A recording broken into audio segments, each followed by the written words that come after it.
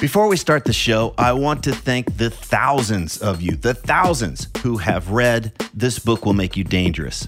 Many of you have told me that the book's unique way of exploring fear, confidence, and purpose has had a lasting impact, that it's much easier for you to get clarity and direction about what really matters and what you want to do in this lifetime. It's also amazing to hear that quite a few of you have read it multiple times and even bought copies for friends, so thank you again. Just in case you weren't aware, I created a free companion video course for the book. And in these videos, I walk you through the big takeaways and practices from each chapter. And I even cover some extra stuff that's not included in the book. Information on how to access the course is in newer versions of the book. And if you own an older version of the book and you don't know how to access the course, just hit me up via the contact form at triplinear.com and we'll get you all set up. And one last thing, if you're one of the thousands who have already read the book, please consider leaving an honest review on Amazon so that others can decide if it's right for them. Again, thank you so much for reading This Book Will Make You Dangerous. And now, let's start the show.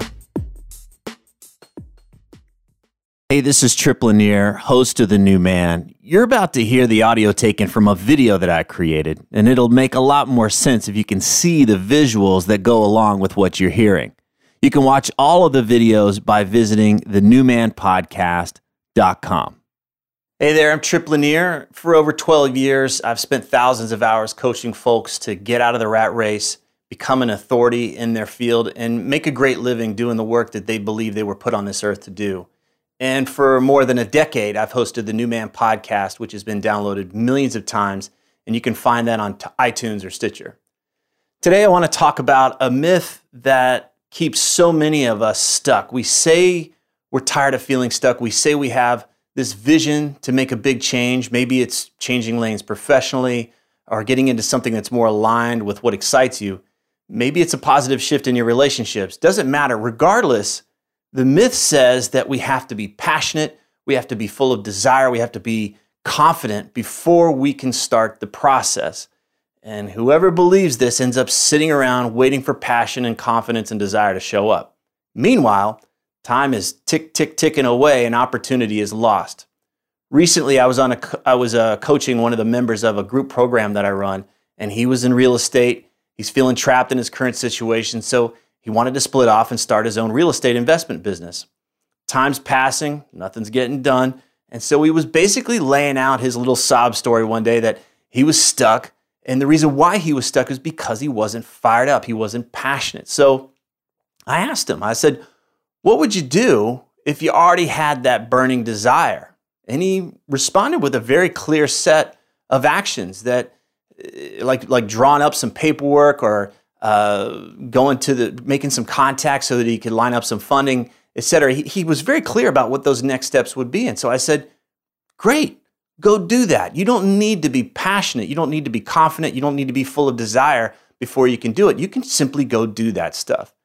Deep down, this guy had a knowing. He was clear that he wanted to make a shift in his life, and he was clear that he knew that he wanted to go in this direction. He was just simply scared, and that fear has a way of throwing water on any fire that we may have.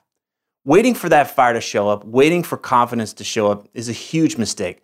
The process just doesn't work like that. We build the fire as we go. We build passion and confidence and desire as we engage our challenges. So if you've got a strong sense that you know you want to make a shift, then simply ask yourself, what would I do if I already felt confident? What would I do if I felt really passionate about this right now? And then just go do that thing. You'll be amazed at how much taking bold action is going to have an impact on your sense of well-being. Stop waiting for the fire. Go build it. If you want to take full advantage of all that the New Man has to offer, be sure to visit thenewmanpodcast.com and grab the solutions I've created to help you play a bigger game, align your profession with what you truly care about, and keep your relationships out of the ditch. It's all available at thenewmanpodcast.com. Thanks for listening.